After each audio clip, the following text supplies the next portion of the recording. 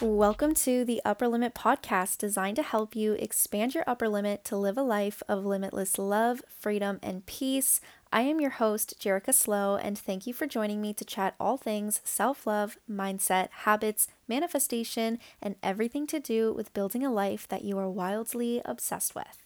Hi, hello, welcome back or welcome to the podcast. Thank you so much for being here.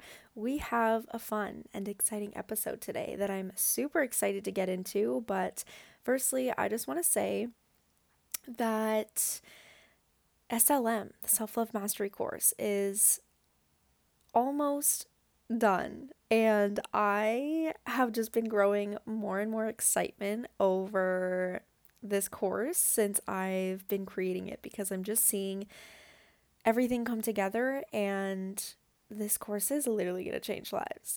Like, I mean that in the most dramatic way possible. This course is literally going to change your life. It is literally your science-backed toolkit for increasing happiness, peace, and just your self-love. And I'm so fucking excited. Like, I'm literally so excited. So if you have not yet joined the wait list, I promise you're going to be, oh my goodness, can I speak? Hello, hi.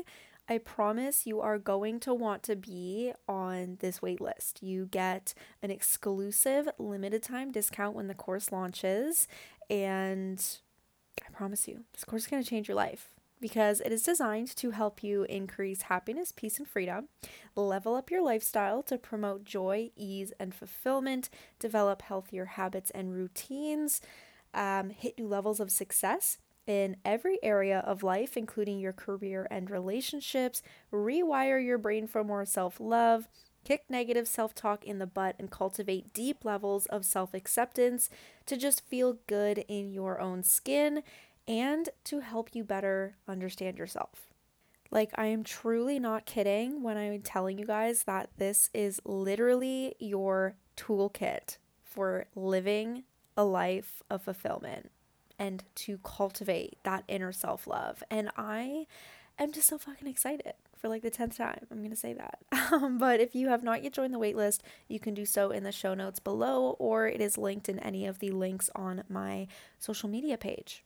Okay, but back to today's episode. I have done a couple segments on TikTok around things neuroscience taught me, and I thought it would be fun to bring this to the podcast because so many people have left it. And that's what we're going to do. So we're going to be talking about the things neuroscience taught me about self-love, things neuroscience taught me that took me from surviving to thriving, things neuroscience taught me about love and relationships, and just generally the things neuroscience taught me about success and living a life you love, because that is why I do what I do. Ever since I've immersed myself into neuroscience, I have just completely fallen in love with neuroscience and the fact that we can literally control our entire lives with just our brains, which is wild to me, but I'm obsessed, so I'm here to try and make you obsessed. No, I'm just kidding, but we're going to get into it, okay? So number one is you should always avoid talking poorly about yourself. It doesn't matter if it's in your head or out loud. You should always avoid talking poorly about yourself. And this is because how you speak to yourself forms your identity, right? Like those I am statements. I am ugly. I am stupid. I am an anxious person. Because your identity creates your external reality, right? I talk about this all the time, and I don't know if I've ever mentioned this. I think I may have, but your subconscious mind doesn't know the difference between what's real and what's not. So it doesn't know that like you don't truly mean what you say. So whether you look in the mirror like a couple times a week and you're like, oh, I look ugly, or I am ugly, like, don't do that. Stop it. Don't do that, because you're forming beliefs, right? Which in essence means that like every time you speak poorly about yourself, your subconscious mind is deeming that as truth. And once it forms that belief, you are going to start, or even just continue to engage in habitual thought patterns and actions that align with that negative belief, which is going to decrease your ability to love yourself and feel that happiness and peace. So stop doing that, okay? Avoid doing that. Number two. Actually, firstly, before I move on to number two, I will say, when I shared this point on TikTok, I got a lot of lashback, as the TikTok trolls like to do. Um, and it was just people saying like, you can't stop your thoughts, blah, blah, blah. No, I wasn't telling anyone to not have thoughts. The point is to like redirect them. So if you have a negative thought, like redirect it, that type of thing. That's what I mean. But whatever. Okay. Number 2. You should avoid letting people into your life who treat you poorly just because you like them. This is a big one. This is so big. So many of us let people hold space in our lives and in our minds just because we like them, but they don't treat us nicely. And this one was also very controversial on TikTok, but here's what you don't realize, okay? When you accept this type of behavior from the people around you, you are unconsciously accepting that how they treat you is true to your self-worth, right? Even if right now you are someone who knows your worth, by accepting that behavior and putting up with it, over time, this is going to shift your neural pathways from being someone who has high self-worth to someone who has low self-worth, because you are consistently, and the key word being consistently, exposing yourself to behavior that speaks to low self-worth. And especially when it's someone you care about, that takes a hit. Whether you think you're the Hulk and are invincible or not, that literally takes a hit. Because your brain is going to go, well, I care about this person. Like, I want them to think nicely of me. And if they're saying not so nice things about you, you're going to start to think that they're true. So again, this just comes back to self-love, and you really just need to cultivate that inner self-love in order to let go of the people who aren't treating you the way that you deserve and desire, even if you truly really like them. Okay, number 3, you should avoid looking for validation in the opinions of others, even those closest to you. Okay, this one was also controversial. I feel like I'm just sharing all the controversial points. I promise not everything I share on TikTok is controversial. But at the end of the day, you only have yourself, right? Like, friendships and relationships can come and go at literally any point in time, and the only person that you will forever be in the presence of is yourself. And like, I don't, when I said that, like, so many people online were like, that's such a sad way to look at life. And like, that's just, I'm not looking at it from a sad way. Like, that's just the reality. Whether someone were to, God forbid, pass away, or you got into a huge fight and you just decided to part ways, whatever it is, like, the only person that you will 100% forever be in the presence of is yourself. That's just the reality. So, what do you want out of life? Right? Like, there are times that it is appropriate to seek validation and opinions of others, like when it directly affects someone, or if you're looking for like the opinion of a mentor on how to do, or like on how to get to where they did, or like things like that, right? But when it comes down to things like your career, your outfit, your hair, or big life things that will directly affect your own happiness, you need to make those decisions yourself. Because when you are asking for the opinions of others, all you are getting is an answer that falls within the belief system of what they think is possible for them, or it falls within their values and their morals and their opinions, right?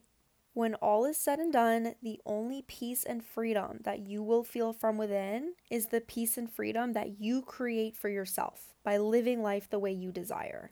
Number 4, if there is something that you desire but have yet to achieve, it is not because of fate or because you're not meant to have it. It is simply because your conscious mind desire is not in alignment with your subconscious mind beliefs, right? I talk about this all the time, how the subconscious is responsible for about 95% of your external results, simply because it controls the actions that you either will or will not take. And if the desire you have is outside of your current belief system, you will not take the action needed to get there because your brain just wants to protect you, right? But I think another thing that's really important to note is that if the desire is there, it means it's meant for you, right? Like, I think I may have even said this on the podcast before, but like, my boyfriend is an electrician. I have zero fucking desire to ever be an electrician, right? That means it's not meant for me. And I can guarantee you that if I just went and became an electrician with no desire for it, I would be miserable and unhappy. So you have to follow your desires because that's what's going to lead you to that ultimate happiness and fulfillment. And if you don't have what you desire yet, like I said, it has nothing to do with the fact that it's fate or that you're not meant to have it. It's just because your subconscious mind beliefs are not in alignment with your conscious mind desires. But the amazing thing, which is why I absolutely love what I do, is that because of neuroplasticity, we have the ability to change our subconscious beliefs to better serve the life that we want to live and the actions that we need to take to get there. So, guys, I'm proof of this, okay? I played the fate card with everything, saying things like, I'm not meant to work a career that makes me happy. I'm not meant to have money, whatever it was. And when I started to actually work on my subconscious programming and formed beliefs that no longer held me back from taking the action, that's when I got to quit my soul-sucking 9 to 5 to work for myself, and that's when my bank account started growing. Okay, number 5 is a really fun one. You can use frequency music to help you with literally anything. Literally anything. Stress, anxiety, sleep, focus. Our brains are constantly oscillating in different wavelengths at different frequencies throughout the day. And you can use frequency music to align your brainwave state with the state that you want to be in. This literally, guys, changed my life, and I mean that again in the most dramatic way possible. When I am working, I typically have a really hard time focusing. I don't know what it is. I've never been diagnosed with ADHD. I don't know what it is, but I have a really hard time focusing. I throw on gamma frequencies because the gamma brainwave state is associated with high focus. Game changer. Literally game changer. I'm like hammering out 4 hours of work in 2 hours. Like, I'm super productive. And even things like when my boyfriend has trouble sleeping, we put on delta frequencies to help put him in the delta brainwave state because that is the deep sleep state. So, highly recommend utilizing frequency music. Ladies, number 6 is for you, but men, listen closely because this could directly affect you. You know, if you have a lady at home. So, women's brains change throughout our menstrual cycle. You know, when we get like super duper moody during our luteal phase and we cry all the time for no reason, or we get like bitchy at like the smallest things, it's because during this time we have a decrease in serotonin circulating throughout our system, which, if you know anything about serotonin, it's the happy neurotransmitter.